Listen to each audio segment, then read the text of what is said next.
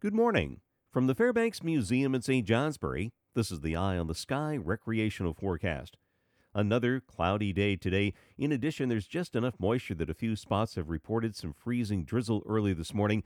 Just something to be aware of when you're walking and driving early. Also, it may deposit a little ice on the mountains as well. Other than that, just clouds, a few flurries. It won't really interfere too much with any outdoor plans. Temperatures aren't going to be all that different this afternoon.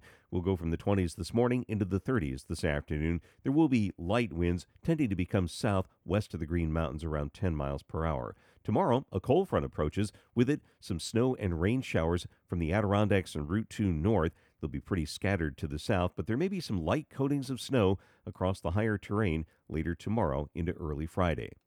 If you're headed to the mountains today, the summits will be mostly cloudy. In fact, the top of Mount Washington may poke up above the clouds. Light westerly winds will be increasing to around 20 miles per hour, gusting to 30 on Mount Washington. Temperatures 20s to near 30 at 4,000 feet, near 20 at 6,000 feet. Through the lower terrain and valleys, light winds today, mainly south to southwest near 10 miles per hour from the Green Mountains west. South to southwest winds will freshen tomorrow, gusting to 20 west of the Greens. I'm meteorologist Mark Breen with an eye on the sky.